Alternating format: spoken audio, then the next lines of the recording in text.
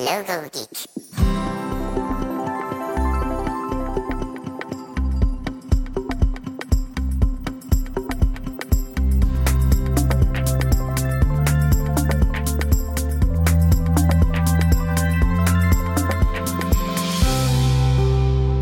Hey Logo Geeks, it's Ian Paget here. I'm back with another podcast that's created to help you make a living designing logos.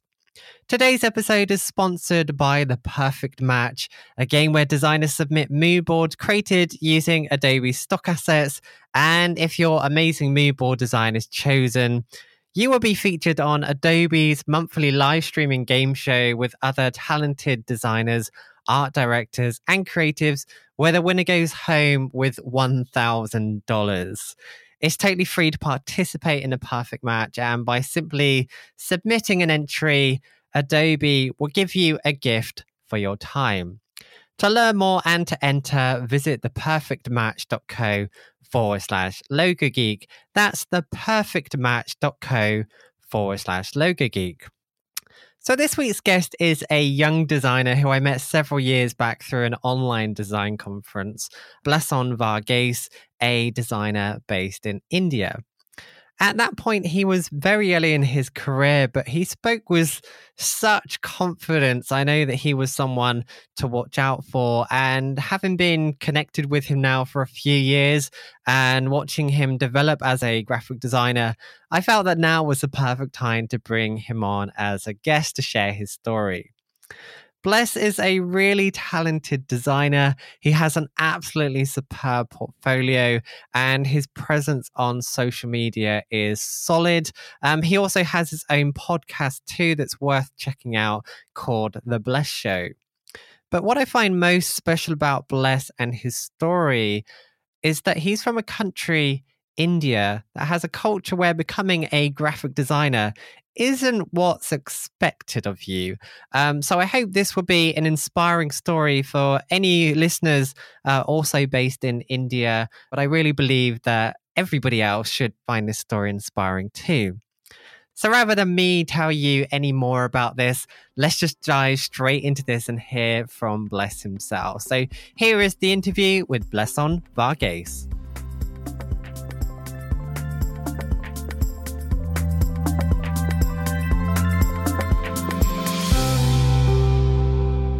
I think we need to go right back to the beginning. So can you share with us how you started out in your graphic design career? Mm-hmm.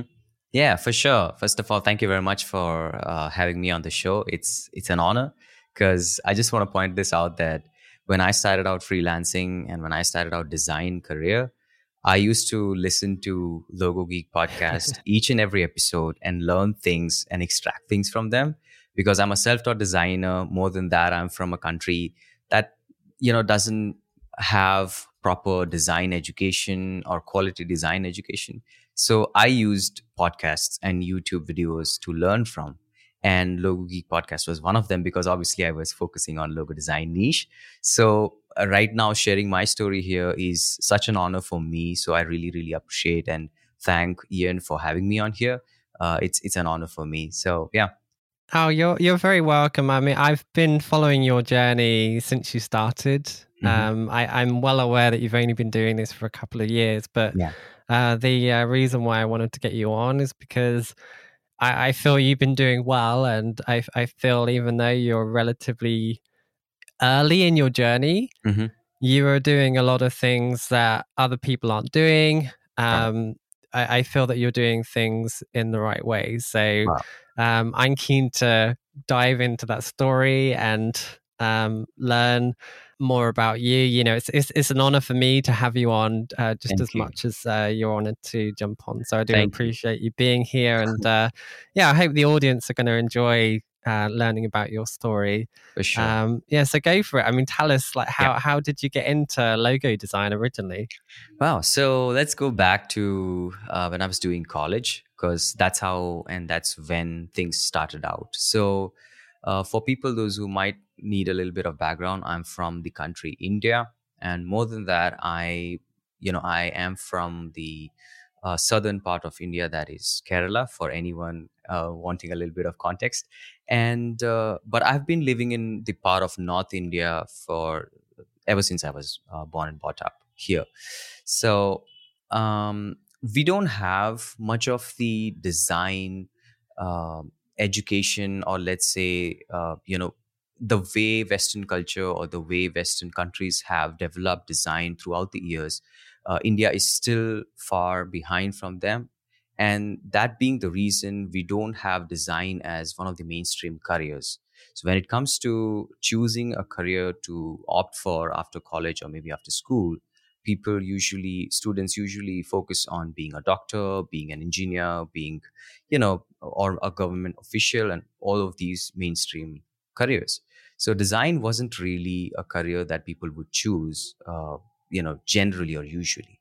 But I had a very small interest into design for some weird reason. I don't know why. If someone asks me, why did you have that? I don't have an answer to that, because not like my parents are artistic or into the creative field, or not. None of my family members are. So I don't have an explanation to that. But I did had interest on design and visual aesthetics. But obviously, I didn't get the needed exposure to these platforms or these ideas of freelancing or graphic design. But in college, I picked up Photoshop. Somehow, I picked up Photoshop, and I was like, "Oh, this is quite a great tool and something that I love." Before Photoshop, I used Microsoft PowerPoint to design business cards, flyers, and posters for friends and families, because that's how we start, right? So Hmm. I used Microsoft PowerPoint for a very long time. And I think that was my entry to design in itself. It was my start to the journey, I would say. So PowerPoint was where I started out understanding the concepts of icon, colors, typography, and all of that stuff. Can I Then, just quickly interrupt? sure. So you mentioned that you'd picked up Photoshop. What was you actually studying then? I was studying. So I just want to give a quick introduction to the education that I had. So Sure. I was in my school. I picked up science, that is biology, so that I could pursue medical education. That's what I was thinking when I was in Hmm. school, that I would become a doctor, because obviously that's how society wanted things to be, right? So I wanted to be a doctor, but few months in, I figured out that this is not for me, because I was finding it so hard. I wasn't enjoying studying medical studies or biology or chemistry or physics and all of that stuff, right? I wasn't enjoying it. I was struggling to go through all of this. And when I passed school, uh, when it when it came to choose a stream for college, I decided to go for a general course like BBA, which is Bachelor's in Business Administration, and I opted for that, which is not a very hard topic to cover, because it's more of like a generalization course where you understand the basic aspects of business administration, management, and all of that stuff.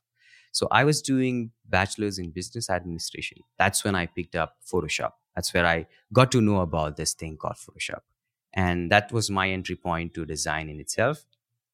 And I learned few things here and there, photo manipulation tricks. That's how you find things on YouTube about Photoshop, Hmm.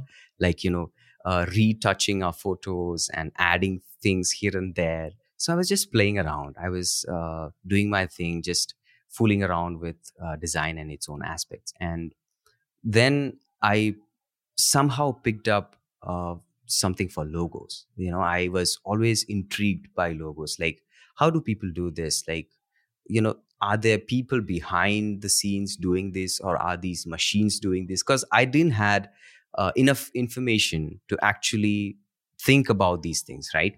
So I didn't Hmm. had enough exposure that there are people, those who are logo designers, doing this full time. So I wanted to know more. I had this curiosity, and I was looking up online, and I could find that people do this, graphic designers do this, which was amazing.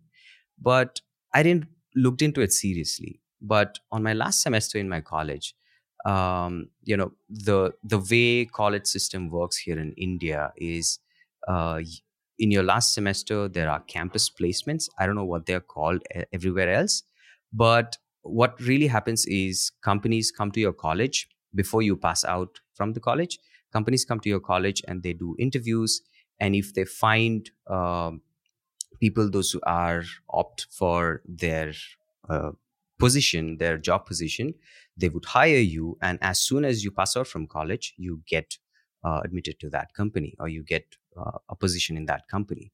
So in my last semester in college, I got selected for two companies for job placements. I got selected for two companies, but the most unfortunate thing happened, or rather, I would say the most fortunate thing happened, because what I'll share next will make sense, is that I never failed in any of my education history since my childhood. But on that last semester, I failed in one subject for 3 marks. For just 3 marks, I failed in one subject. Now, the way these job placements work is, if you don't pass out from the college, the job offer is no more valid, right? Ow. So, so now I have two job offers from two companies, but it's no more valid because I haven't passed my college, right? Which, if you think from a logical perspective, was the most unfortunate thing you could imagine. Because I was thinking, all right, let's get into job, let's do all these job things, 9 to 5 things, and get moving with life. But unfortunately, that happened, and I had to be home. I had to wait for the next 6 months for the re exams. And that's where I picked up doing design. That's where I started doing design. I was like, although I have, enough time right now, let's just try on this thing and see how it goes. So during that time frame of 6 months, I started learning more about design, and that's how I started my Instagram page, just for fun. Just for fun, that let's just pass our time productively and maybe try do something that might work out. I And find this absolutely fascinating. mhm, And it is interesting because we come from very different parts of the world. So I've obviously grew up in the UK, in Europe, and we have here a very strong history of graphic mhm, design. There are universities, there are courses, plenty of books here where you can, I guess, stumble across graphic design in some way, yeah. because it's very much embedded in everything we do. Logos are literally everywhere. I assume Mm, it's probably the same where you are, mhm, but here, everywhere you go, logo design or graphic design is a part of culture here. yeah. But it's really interesting to learn more about your story, and I really feel that there's going to be a lot of people listening that are going to resonate with your story. Mhm, I'm well aware that there's a large number of listeners from India and Asia. yeah. So it's interesting to know that there aren't the courses there. Culture does kind of force you down certain routes, and I can imagine before the internet, it was probably very hard to even discover graphic design or to get into graphic design in any way. So, in terms of learning, am I right in understanding that you're literally probably using the internet to learn everything? Absolutely. For just some context, let me just tell you that I even didn't know that there's a thing called freelancing where people do things on their own. When I started out, I had no idea about this. I had literally no, and some people think that I make this up, but why would I do this? In the sense that I didn't even know that there's a thing called freelancing where you do things on your own, and it's not a registered company or anything. You do all on your own. You're the business owner. You do all client talks. You do everything from finances, managing clients, social media, and everything. I didn't even know that this existed. So that's the level of naiveness that I had when I started out doing design and freelancing. So where were you going to learn this? Was it just a case of jumping on Google and searching? So when I started on my Instagram page, I just started uploading random, things like random logo designs or random posters, random typographic stuff. just to, get it started and make use of the time. But Was it just stuff that you was finding or things that you was doing yourself? I was doing it myself. I was checking up YouTube tutorials, and I was just redoing those tutorials, and Mhm. probably maybe adding some things here and there, or maybe using different colors to make it different, and just uploading them on Instagram, like, hey, see, I designed things, and this is what I designed. That sort of thing, right? It was just very naive stuff. I wasn't having any strategy, any target audience, any marketing tactic, or nothing like that, like literally nothing. And I found out that the thing that people do on their own is called freelancing, obviously through Google. And internet was my best friend, obviously, because there was no other place that I could literally just go up to. Let's say, the culture in the United States or the United Kingdom, it's that you find so many bunch of people around you that this thing happens, like this thing exists. But in my case, I didn't had any of my friends, I didn't had any of my family members, I didn't had any of my seniors in college or anything doing this thing, so that I can look up to them and maybe reach out to them and ask a few things here and there. I didn't have any of that. So internet was my only place. And right now when I think of it, it's quite scary, to be very honest, because you could go any route, right? Oh But yeah. Yeah. things just turned out well. And first of all, I'm just happy that I didn't land up in a place where I was focusing too much on platforms like those platforms where you offer your services, platforms like Fiverr. Because if you start on those platforms, i I tend to think that you have a tendency to stick to them because you get comfortable with those platforms. Mhm. But just somehow I find out that you could do this on your own through social media, gathering clients and all of these things. So yeah, answering your question, internet was my best friend. Yeah, I think you've been very lucky because I taught myself primarily, Yeah, and one of the downsides of that is that you don't know what you don't know. absolutely. So there's a lot of self-taught graphic designers out there that are doing well, but yeah, if you don't have anyone to look up to, or you don't have any good resources or references or anything to learn from, then how do you know when searching on Google what to learn? And it Absolutely. sounds like, I mean, being completely honest, I feel you got into it at a very good point because there was things like The Future just started, and I know you're Yeah. also a fan of people like Christo. Yeah. And prior to that, so when I started, there was no YouTube. Mm. So I mean, that makes me feel very old, but I mean, we're talking only like 10, 15 years ago. That stuff Yeah. just didn't exist. So you're in a very unique position where you've been able to basically Google graphic design, and Very there'd be a true. lot of very high quality, very good Mm. resources and material out there that is completely free, that just wasn't there 10 years ago. None of Very that was true. there. So you're in a very unique position. And there is a topic, and it might be a little bit delicate, and I'm not sure the best way of asking this, but you're probably the first Indian graphic designer that I've had on the show. Hmm. And in the UK anyway, there is a stigma attached to Indian graphic design. Hmm.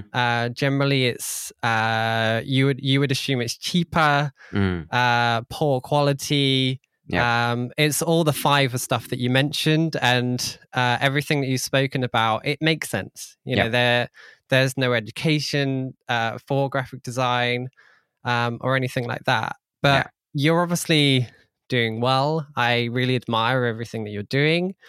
So you've done very well from this, and your work's absolutely fantastic. But I'm curious to ask: has there been any?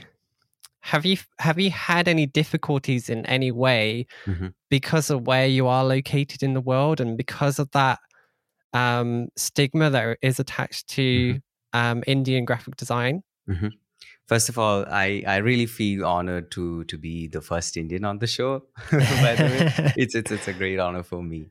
But yeah, so answering your question, I am very well aware, and I think if we look at it from a perspective of Indians as well as a perspective from the Western countries, I would say Mhm, if you learn the Indian culture or if you learn the present condition of design or quality education of design in the country, you would know that these people, those who are building up this reputation of being cheap and poor work, they are not to be blamed 100%. Because mhm, the reason why I say that, I've been on both sides. I know the ground reality of what happens here in the country when it comes to design and design education. At the same time, I've had experiences working with quality clients that really admire quality and pay for the quality price, right?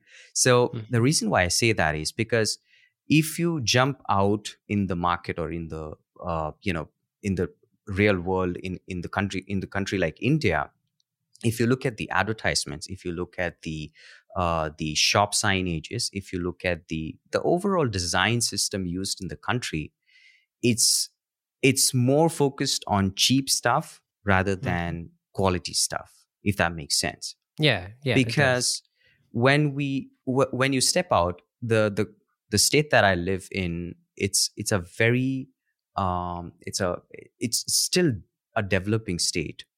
The majority of people living in my state are tribals. They are they are more of like the main profession they have. They are more of like farmers. More of them are farmers. And when we talk about education, only right now they started to get education, their generation. Before that, they were not too much focused on education. The reason why I'm sharing all of this is to give a little bit of context on why this happens with Indian designers usually. But things are changing right now with as you mentioned, with the introduction of internet, because Mhm. we have overload of information from experienced designers, experienced agencies, teachers, and professors who are telling you to do what to do and how to view design business and things like that. Did I have an issue working with clients when it comes to the stigma attached to Indian designers? To be very honest, I never had that issue. And Good, I good. think the reason why I didn't have that issue is because when I started out, I found that what you portray yourself as is how your clients will see you as.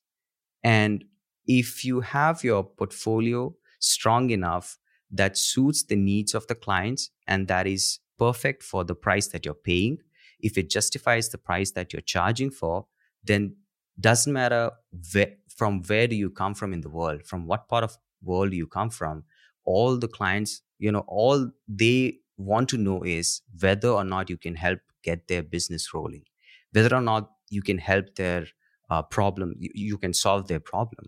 It doesn't matter whether you're from a country that's more underprivileged. It doesn't matter from a country that has a lot of these so-called stigmas because of the past experience from other designers or clients.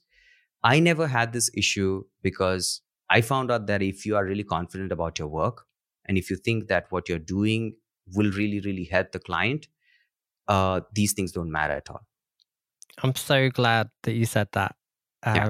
I didn't know how you was going to answer that question, but I really do feel that our generation, maybe not 10 years ago, I'm talking Mm, now, anyone, no matter where you are in the world, you can do this. You can do anything. You can absolutely. be, you can become the next Poran. You can become the next Sagmeister. But I think that there are parts of the world in every corner of the globe where it's Mm, difficult. yeah, But we all have access to the internet. We all have access to information. We can all learn. And I absolutely. think providing you put in the time and work to understand things, no matter your background, no matter your location, all of those opportunities are equally available. Absolutely. Thank you for answering that, and I'm hoping that will inspire some people that's No listening. problem. I just want to add on one thing as well, if you allow. Sure. So, just the thing that you mentioned, doesn't matter where we are from. So, I, the place that I come from, here you can find those graphic design shops where you can get your logo design for just under $20. And I'm not making this up. This is real. Like companies and businesses that start, they just go to this graphic design shop. They say, this is my shop's name or business name, and I just want a logo. They get things done within like under $25. And when someone who comes from such a place where a graphic design shop charges $25 for a logo, can work for a brand, or I did a logo for Brazil's top DJ. His name is Alok DJ. He's also was under number 5 category.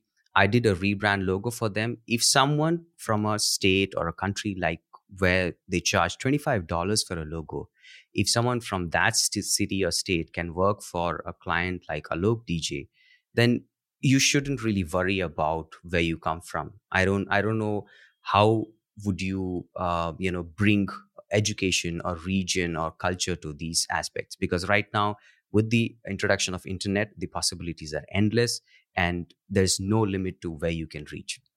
Totally agree with that. And I'm curious, and you can skip this question if you want to, but pricing is a difficult thing globally. Mm-hmm. And you mentioned about the $25 shop. We have that in the UK. You go online, people can get a logo for $60, £60, or less. Yeah. I think that's the case everywhere in the world. Am I right in understanding that you are charging relatively high prices? Absolutely, yes. I think Good. if we add more of like quite a bump up to the significant pricing that they are mentioning, I would say I'm charging somewhere around an experienced like 8 or 10 years logo designer is charging for. Good. Yeah, I'm glad to hear that. Again, it's another valid point for those people that are out there that make comments based on where they're from, where they're based, all this sort of stuff. You're doing very well. I know many people that live in all corners of Mm, the globe, so it's good to hear. I do want to go into some of the reputation building stuff, because I think that's one of the things that you're doing well. One of the things that I was particularly drawn to. And as some examples for people that aren't already aware of you, mhm. you are active on social media. So I see you posting on Instagram frequently. Yeah. You have a YouTube channel. You have your own podcast. I see you speaking at online conferences. Yeah. And that's how we actually originally met. Yeah. You are doing a lot of things I would describe as reputation building. So Mhm. things that are establishing you as an authority around your chosen topic. You're usually speaking about logo design. Mhm. And I know you've only been doing it a few years, but I feel you're doing it very well. Yeah. So of all of those things, which do you feel has been the most successful, and why? Mhm. So when it comes to reputation building, the fun thing is that when I started out and when I started doing these things, I had no idea that this would work as a reputation for me. To be very honest, to be very frank. But it's when I started doing these things and I understood the concepts and idea of how a personal brand, because this is a real thing. I think a lot of us miss out on this, that now in the social media culture, in this internet world, you're not just a designer, but actually you're building your own personal brand. And if you have the foundations of your personal brand strong, that's in itself the best way to promote yourself. I think uh, you know things are changing with the way promotion works, with the way advertising works, with the way, as you mentioned, reputation building works. So among all of these mediums, the best thing that has helped for me is to use social media in its best way possible to build up a reputation that not just portrays you as an expert, but more than that, portrays you as a person who understands things behind what you're doing and who has really figured out things in some or the other way, not just designing. And when I say this designing, I mean software knowledge. But more than that, you understand the ins and outs of how things work for businesses, for design softwares, for understanding the problems and pain points of clients. So when I talk on my podcasts, or when I talk on when I share something on Twitter and things like that, I'm not just sharing how I designed a logo. I'm not just sharing uh, quick tips and tricks for logo designs, but I'm actually sharing my process, because I think the process that you have is the most unique selling point that a client will get attracted to. So social media has worked really, really well for me. And for anyone this helps, I still don't have a proper dedicated website as of now. I'm rebuilding my website, but I've been getting clients. I've been having regular flow of clients throughout these years. And the reason behind that is because I've been very active on social media in the way it should work for me. So I would say social media has been the best possible way of getting clients, leveraging what I do for client work. I interrupt this interview for a short message from the sponsor of this episode, The Perfect Match, a game where designers submit mood boards created with Adobe stock assets and earn your chance to play on a game show to win big. As designers, we pitch good vibes and great ideas through visuals all day, every day. But how well does our design communicate? Do clients and higher-ups really understand the work we put in front of them? Well, let's find out. Test your skills by assembling a brand-inspired mood board with Adobe stock images to the perfect match. And if your skillful product is chosen, you will be featured on Adobe's monthly live streaming game show with other groovy designers, art directors, and creatives, where the winner goes home with $1,000. It's free to participate in the perfect match, and if you submit an entry, Adobe will give you a gift for your time. To take part and to learn more, visit theperfectmatch.co/logo geek. That's theperfectmatch.co/logo geek. So now let's get back to the interview. I think personal branding, we all speak about it, and I think most designers are aware of it. Something I like to follow, are you aware of Chris Ducker? He has a platform called Upreneur. So he teaches about how you can build a personal brand around you. Yeah. So you are like the main person as part of your brand, and you're building this whole company around you. You're getting known for this thing. It has a lot of really good valuable information around that.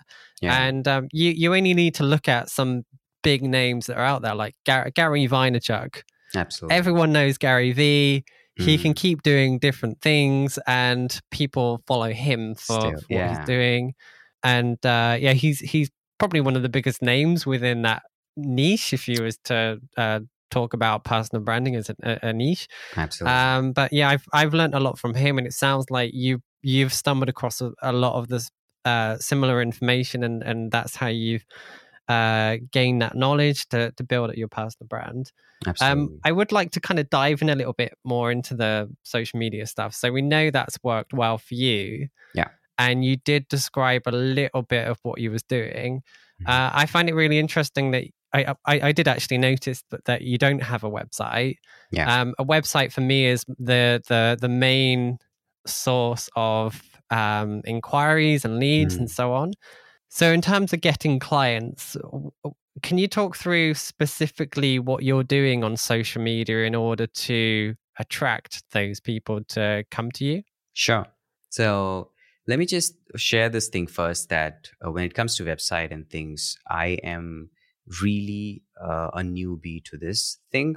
When it comes to SEOs, when it comes to generating leads through your websites and things like that. And I admit that I am very new to this, and I'm still learning on how to process this and how to execute this.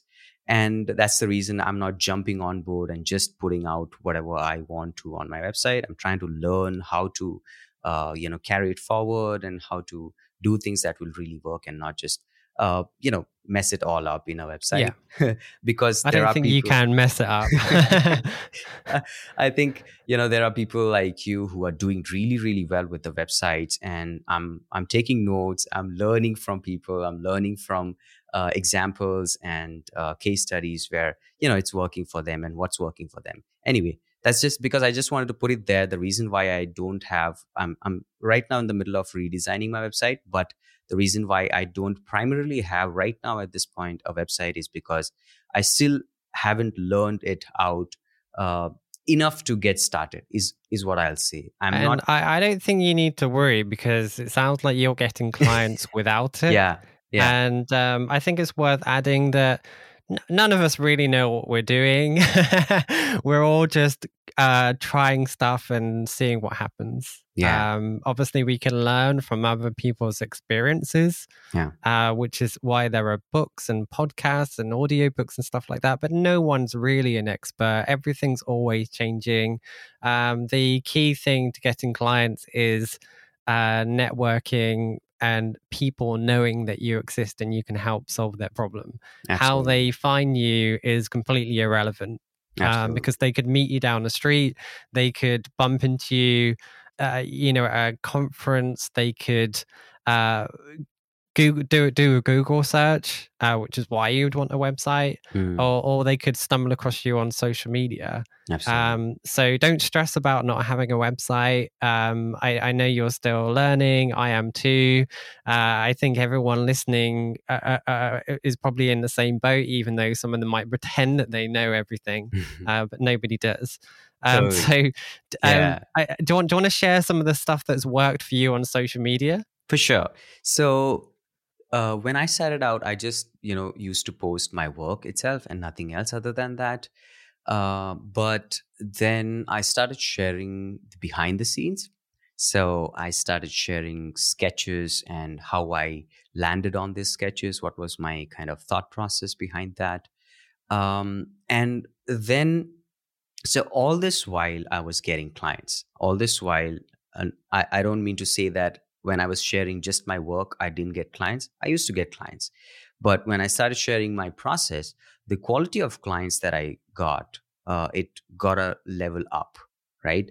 Because I was sharing more of the in-depth process. And then I started sharing the whole sort of like package kind of thing, where I used to post my sketches first and then refined concepts and then properly presented case studies style posts on social media.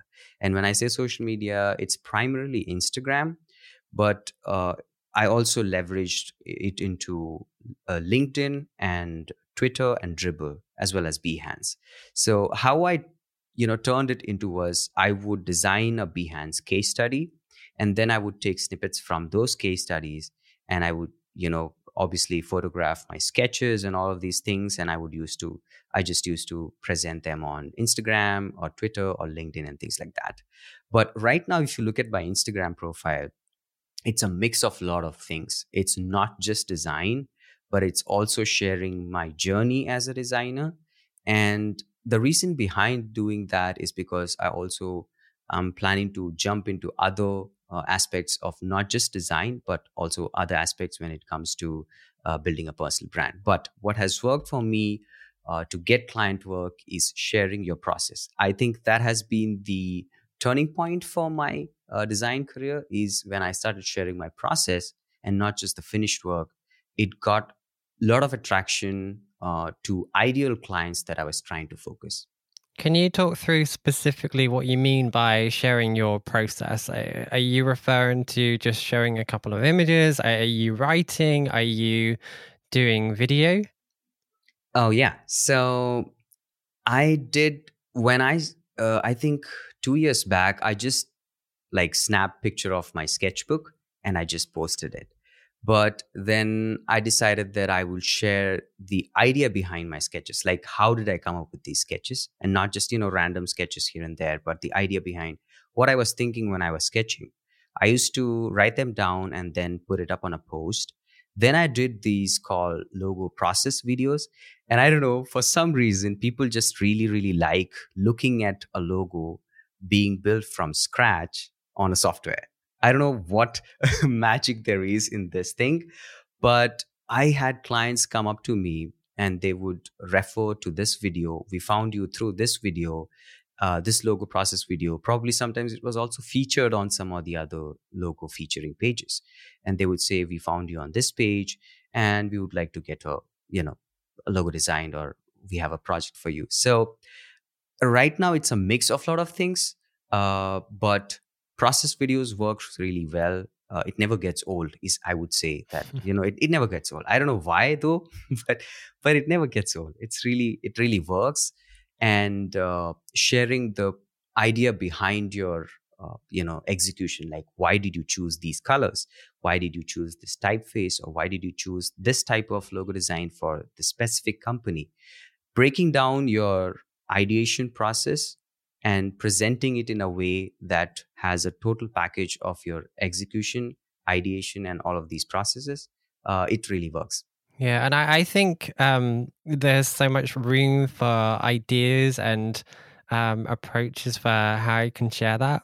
I'm just thinking, I think I've seen a couple of these videos that you're talking about where you are like constructing a logo. Mm. Am I right in understanding that you've basically done all the client work? You finished off the project. Those videos, are you recording that after you've done it? Just recreating what you put together just for the purpose of that video, or do you actually just record your screen throughout the whole duration of that logo creation process? Yeah, this is quite interesting because I wanted to share this, and I think I got the right time to. So, so when I started seeing designers posting logo process videos, I was like, these are so polished. Like, how do they do this? how how is it that they don't make a mistake when It's they're fake. doing this? So just want to break it for everyone who thinks that this is like well polished and they do it so perfectly. It's totally fake. They do it, like redo it, and probably do it 10 times, and when it all works out well, they just post it on social media, right?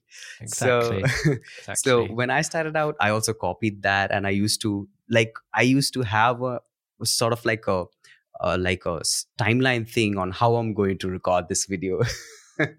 Like, I'm going to make a circle first, and then I'm going to make a line first, and then I'm going to do this, and then I'm going to do this. So you can think of it like content creation. It was more focused on like creating a content style Yeah. based Yeah. on this logo process video. But then I started doing time lapses of my actual exploration phase. So I used to just quick sketches. I used to do quick sketches on my sketchbook, but then I jumped on Illustrator and I used to explore based on those sketches. And I had these time lapses of those sketching process.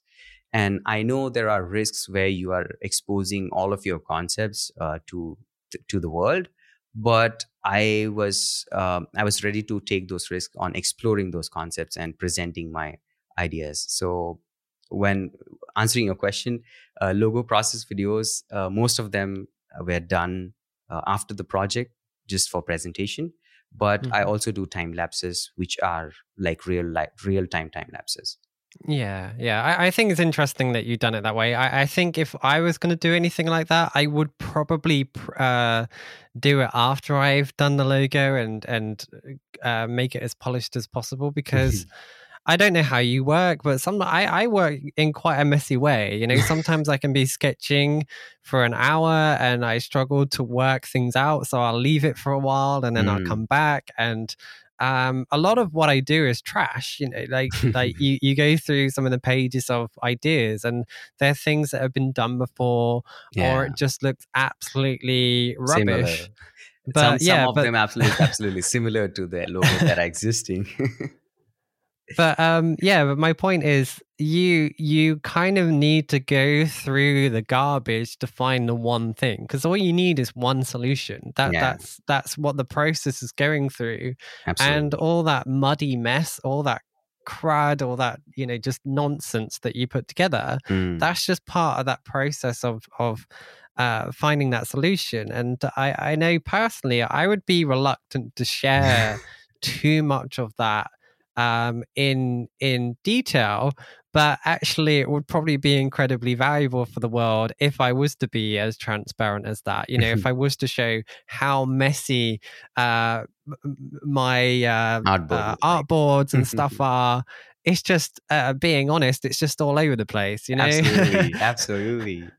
I think that's normal. So Yeah. it should be normal, and I guess to some degree it does need to be normalized, because I think a lot of these like overly polished Instagram Oh, yeah. images and stuff is intimidating. But I remember seeing one of Michael Beyroux's sketchbook pages, and I looked at that and thought, that's like mine. That's not that different from what I'm doing. Yeah. He's just got the reputation and the experience, and I think it all boils down to reputation. Like he's got the body of work to go with it. He's done all of these talks, he's wrote all these books, he's got all of that stuff that makes you feel that he's great. Well, I mean, he is great, but that body of work, that reputation, it makes it easy to put that person on a pedestal. Yep. But when you go down to the raw ideas and the raw sketches, it's not that different. It's really similar to what I do. I know I've shared some of my sketchbook stuff and people have said the same thing. Absolutely. So I think that messiness is normal. It's just we don't see it because people are I think scared to share it. Yeah. I think it is fair, because you don't want you don't want to charge a lot of money to find a solution when actually your whole process is a little bit I'm not sure what word, like amateur, like messy, chaotic, not polished, and not polished, not perfect, but we all work in that way, and it's good to hear that you're more in favor of going down this route. I know you're Connor Fowler as well, don't Absolutely, you? yeah. I know he's gone through this process as well, where he started off doing a lot of really polished stuff, and then actually he also I remember him starting to share more of his real work, and he did. I feel there's a value to that. I've seen you do that as well, as you mentioned here. So I feel collectively as a community, a lot of us are getting sick of the overly polished stuff, and the key to take that route a little bit more. That gets so much of pressure on people, those who are starting out as well, right? They're like, they're expecting their designs to be really, really polished. They're expecting things to look as good as people, those who have been in the industry for quite a while. But right now, I look at few of the designers like on Instagram. There's James Martin, there's Alan Peters, and these people like share their raw stuff with you. Like, this is what it is, and that's how this mark was made, and this is how I came up with this idea and concept. Right now, what you see is a polished one, but when we started out, this is how it was. So it gives more of confidence, and it relates well with people, those who are even starting out or those who are struggling with a lot of things like these. I think in a way, if we can inspire people on that front, I think that's totally worth it. Yeah, absolutely. Now I want to move on to something that I noticed that you did, a piece of content. You created an ebook. I don't know when you released this, but 10 mistakes ebook.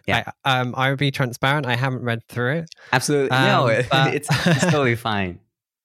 But I was going to mention that I'd like to encourage people to download this. So that I assume that you're giving it away in exchange for an email address. Is that correct? Yep, absolutely. Yeah. So I want to direct people to that, and I'll put a link to in the show notes. But do you want to share some of the mistakes that you included in that ebook? Sure. So thank you for mentioning that, by the way, because it's something that has been down the rabbit hole for quite a long time now.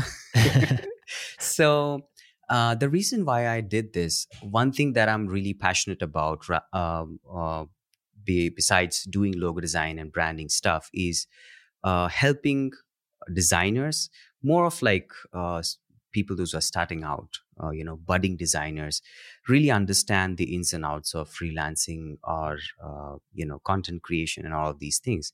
And one of the strongest reason behind me wanting to do that is because I didn't had anyone to look up to when I started out.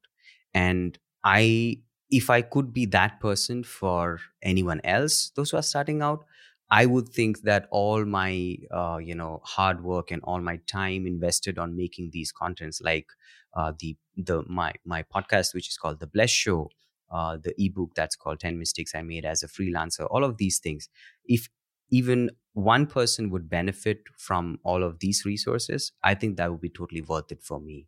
Because at the end of the day, it's not just about what I do and how much well I earn as a graphic designer and how well I did as a content creator or anything like that.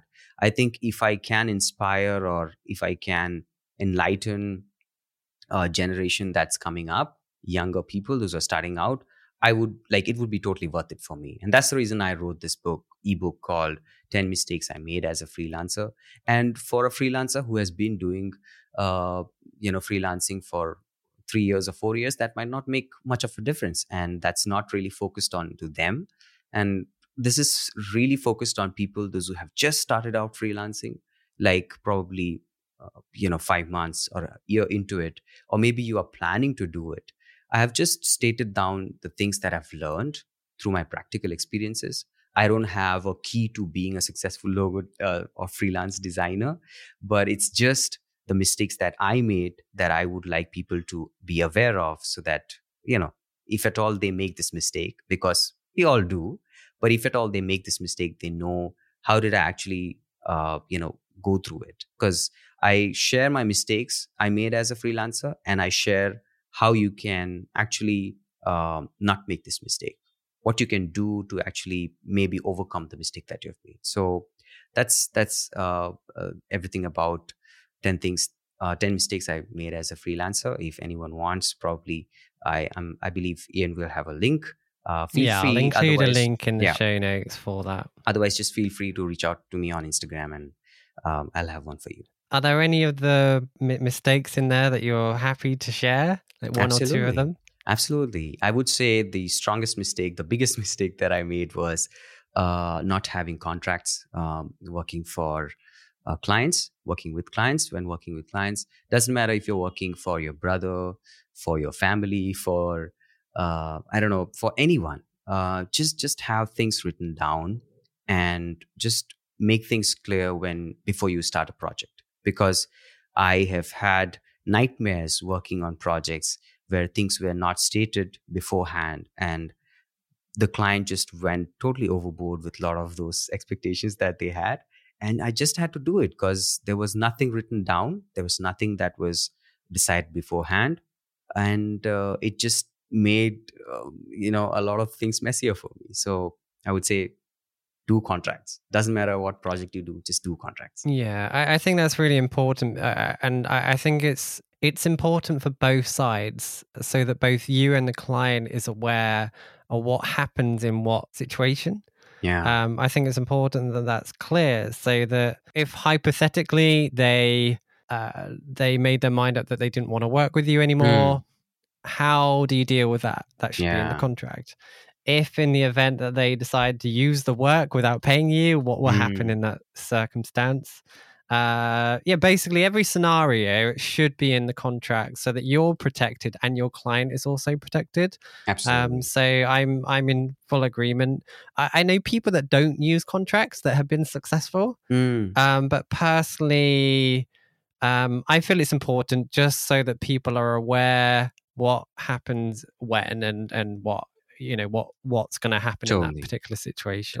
Totally, yeah. Do you want to share one more maybe just before we wrap things up? Sure. The second thing that I would like to share, like 10 mistakes, this is something that not many people might think of, but you have to think of freelancing as, treat it as a business and not just as a hobby or a passion that you make money from. Because a lot of the times this is something that I also shared on my recent podcast, is that a lot of the times we are really passionate about design. We're really, really passionate about pushing pixels, coming up with ideas and concepts and all of these things. But in the real world, like real life world, it's not just about designing. It's about how you handle a business that is owned by you, managed by you, and everything is done by you.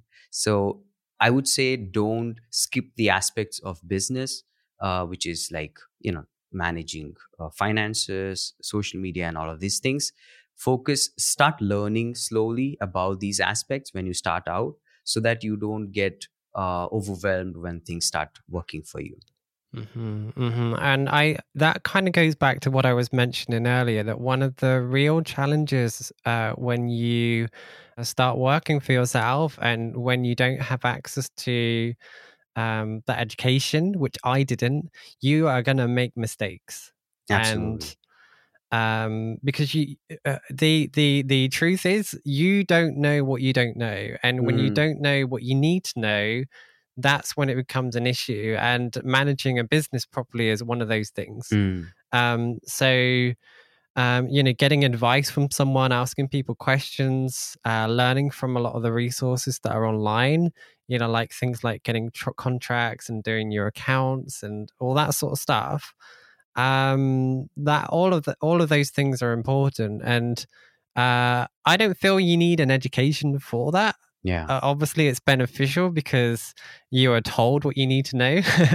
Yeah. um, but yeah, I think it's important that you brought that up, and the contracts as well, because if you have no prior background of working Mm, for an agency, or if you don't have anyone that you can look up to and learn from, yeah. then it's difficult and it's tough. And I think the good thing is with your story is that you've proven that as a someone that's grown up in an Indian culture and expected to be a doctor, Mm, you can still become a graphic designer, and you don't have to be pigeonholed into the being a five designer or a 99 designer, and yeah.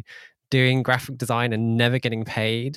Oh, um I think you've proven that with a bit of dedication and putting in the work and working to learn about things like personal branding. And I really feel that's one of the key reasons why you have been successful so far, is because you have been doing all of that. And I really feel that you're going to be a role model. I really do, because um, now, because of the internet, because of the volume of free resources and hmm. incredible information, you are basically the first generation that has access to this, that can do Very this. true.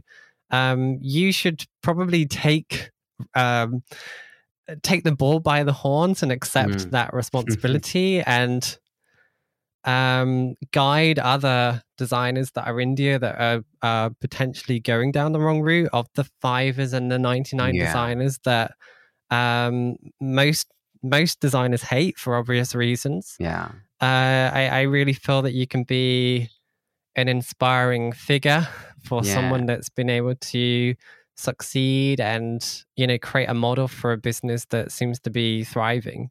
So Thank well you. done. Thank you very much. That like those kind words really, really mean a lot.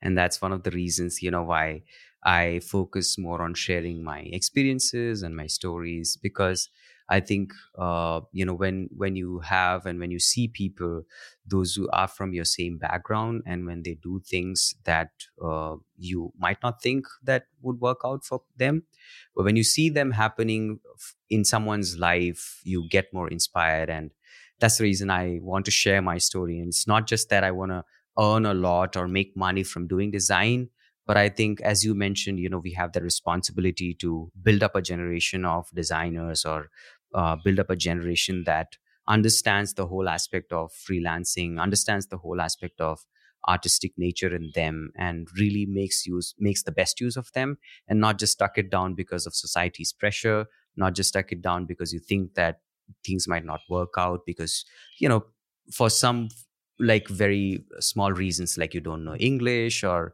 you don't think that you can communicate well. All of these things you can just figure it out as you move on, right? Like, these are Mhm. not the things that should stop you from doing things that you love. So thank you very much. Those kind words really, really mean a lot. And I think we have a big responsibility, and hopefully we get to do something that inspires the younger generation. I think you already have. I really think this interview will inspire people, and yeah, I think this has been a really great episode, and I'm glad that we connected originally, and I appreciate you coming on. No problem. And obviously, I think in a few years' time, we need to do this again, because I know we're quite early in your journey, and it'd be good to see how things take shape and develop over the coming years. But yeah, I really do appreciate you coming on, Bless. No problem. I wish you all the best of luck with everything. Thank you very much for having me. As mentioned earlier, it's an honor for me to be on this show. And I hope that this episode is helpful for people out there. Thank you very much.